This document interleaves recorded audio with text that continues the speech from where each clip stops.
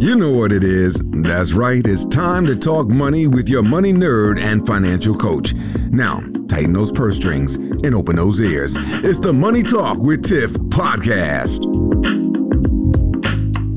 Hey everyone, and welcome to another episode of the Money Talk with Tiff podcast. Today I have Brandon Leibowitz on the line. Now, Brandon runs and operates SEO Optimizers since 2007. They're a digital marketing company that focuses on helping small and medium-sized businesses get more online traffic, which in turn converts into clients, sales, leads, and everything else, aka money. So, hey Brandon, how are you today?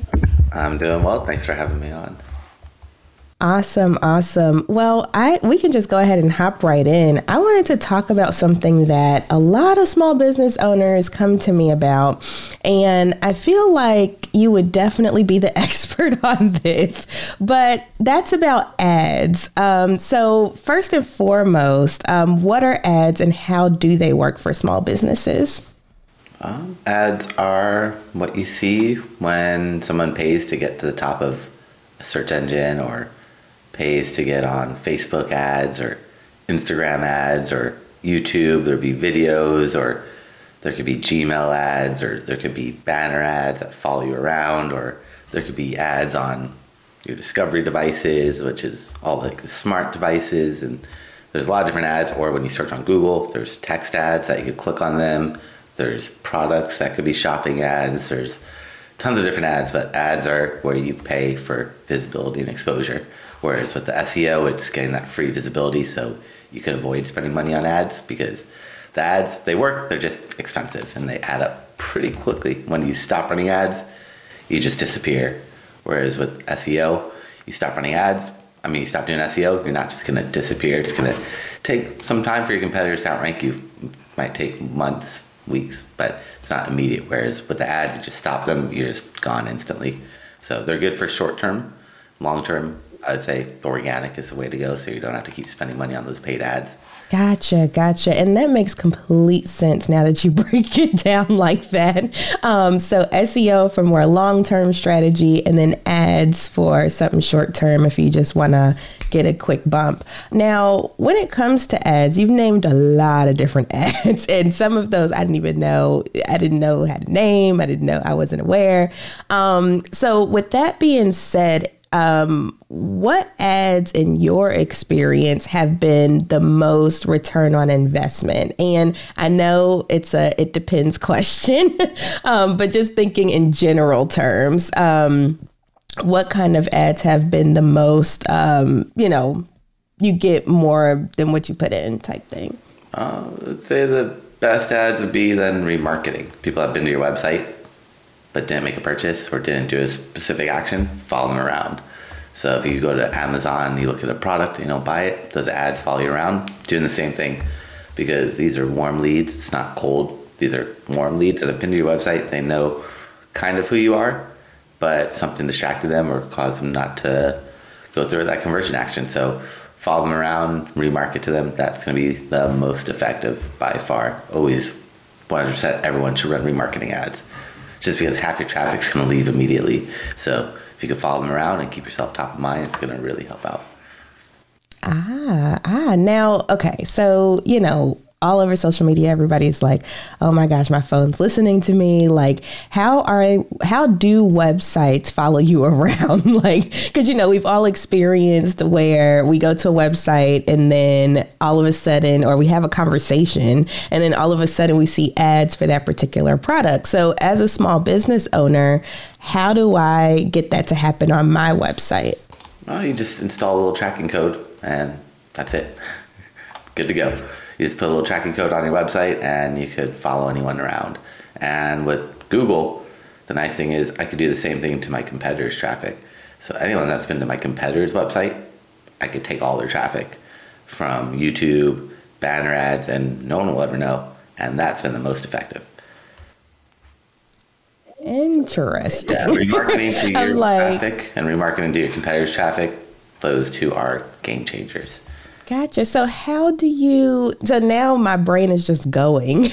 I know we're kind of going a little off, but that's interesting that you say that. So how do you get your tracking code on other people's websites? Google just lets you do it. Google wants money and they'll let you do it. So they're happy to take your money. But Google has access to every website. I mean, almost every website Google has access to because of Google Analytics and tracking codes and Gmail and Google Tag Manager and Google Ads. So they know everything almost. Very interesting. Now, I get a lot of questions too about like these social media ads, especially Facebook ads. Now, in my experience, they haven't been quite worth it unless you like spend an arm and a leg, but you're the expert. So I wanted to throw that question to you as well. When it comes to like these social media, like let's just say Facebook ads, are they worth it? And if you have found them worth it, what dollar amount makes it worth it? This depends. If that's where your audience is, then you should be there. I'm an SEO company. I'm not going to get many people looking on Instagram or Facebook for an SEO company. Sometimes they will, but most people are going to go on Google, search there. So I would prefer to run ads where people search, not where you're interrupting people based off interest, because social media is low quality traffic because you're interrupting them. They're not looking for your product or service. They might want to use your product or service in the future or the past, but it doesn't mean they care about you now. Whereas on Google, they're searching. So I would only focus on Google until you spend all your money on Google, then spend your money on Bing. Once you spent all your money on Bing, then you could go to social. Okay, so that makes sense. So Google, the hierarchy is Google, Bing, then social if you have a budget left. Google, mainly Google, not even Bing. Google, unless you have tens of thousands of dollars to spend every single month, then you could go off to other platforms. But Google, you could probably spend $100,000 a month and still not hit all of those people. Wow. And so, okay, let me ask you another question. Speaking of money, so we're talking about small business owners, like let's say, for instance, there's like a local plumber, okay, and he wants to advertise his business on Google so people know, after doing his whole SEO stuff and whatever. So what type of ad budget should he, like, let's say, save up for? It just depends how much visibility and exposure they want, because each click is going to cost money. So if they're spending $1,000, they might get 1,000 visitors, maybe 500 visitors. And out of every 100 visitors, you might get one lead, possibly. So it just depends how many clients you're able to take on, how much new visibility and exposure. But you gotta just make sure you're making a positive return on your investment. That's really the main thing, where you gotta just calculate that. And if you're making a positive return, push more money into it. If not, pull money away from it and optimize that campaign so you do hit a positive return. Gotcha. Okay. It sounds like there's a lot to know about ads.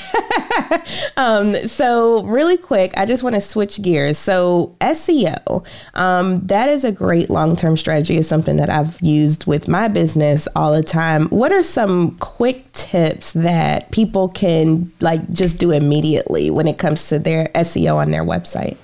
The easiest is just add more content, more text. The more content you have on every single page, the easier it is for the search engines to read and understand that page and rank you for the correct keywords. So I usually put about 400 words of content on every single page. The more the better, but having text really helps a lot.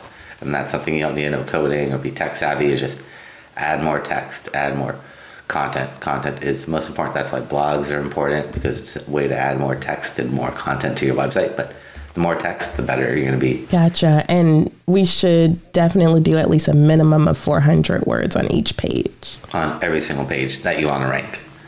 Google can't read images or videos yet. They're getting there, but they still rely heavily on text. The more text, the easier it is for them to read that page and rank you for the proper keywords. But if you don't have content, it's going to be tough. They're getting better, but they still really need you to spoon feed them as much information as possible. And the more text, the easier it will be for them to read that page.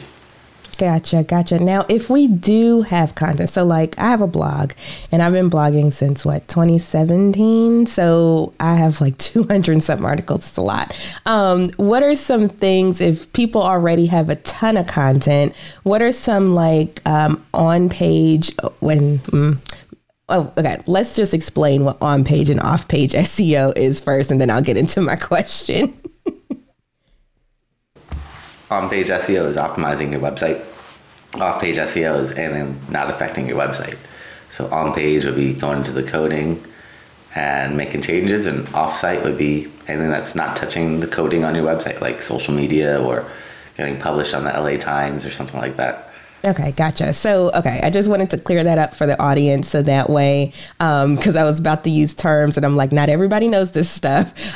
So with on-page SEO, what are some things like, let's say we have a blogger like myself, and I have just a ton of articles, didn't really care about SEO when I was writing them. What is a quick tip that I can do since I already have the content that can help me in my SEO efforts?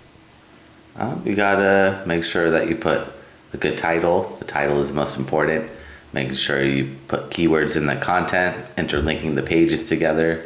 So having links in that content to go to other blog posts to keep people on your website. You gotta maybe search in Google for your keywords and see that people also ask section in Google and incorporate those questions onto that page and then answer them. That way you show up in there.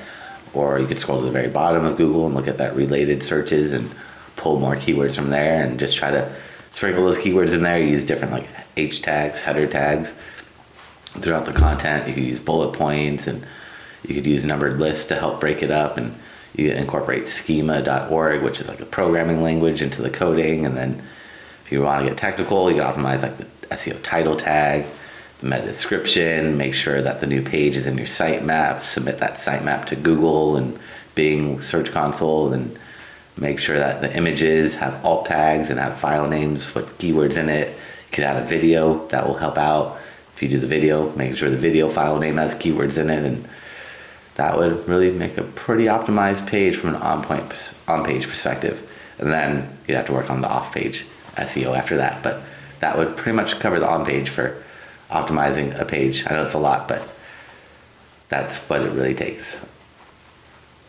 Gotcha. So if you all are listening and you're like, oh my gosh, this sounds so overwhelming, you can do it little by little. And you can also reach out to Brandon, because Brandon can help you with all of that, I'm sure. And then also one last question. You mentioned off-page SEO and getting links from other websites and, so on and so forth.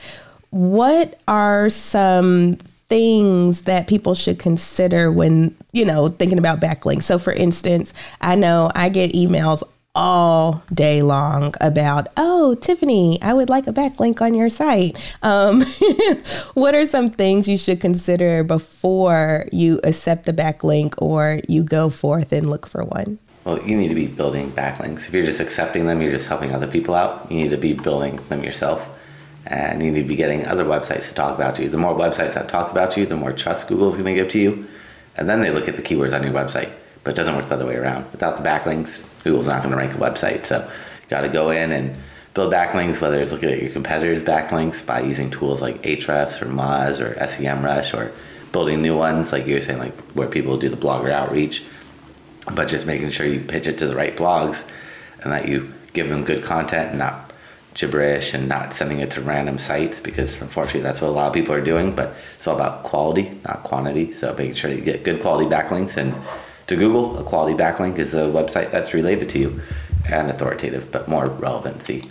Gotcha. Well, thank you so much, Brandon. This was super helpful for my entrepreneurs that are listening. Now, if people were interested in getting help with this stuff or finding out more about you, how can they contact you? So I created a special gift for everybody. If they go to my website, SEO Optimizers.com, it's SEO OPTIMIZERS.com/gift. And they can find that gift there along with my contact information. And I do free consultations. If you have a website, I'll check it out from an SEO perspective and let you know what's working, what's not working, and how to get you to the level that you're looking to be at. Awesome. We love free gifts over here. So if you did not catch that, let's say you're listening while you're doing something else, don't worry. We'll have that in the show notes. So thank you so much, Brandon, for coming on the show today. Thanks for having me on today. All right. Bye. Thank you for listening, joining, and being a part of the Money Talk with Tiff podcast this week. You can check Tiff out every Thursday for a new Money Talk podcast. But if you just can't wait until next week, you can listen to previous podcast episodes at moneytalkwitht.com or follow Tiff on all social media platforms at Money Talk with T. Until next time, spend wise by spending less than you make. A word to the money wise is always sufficient.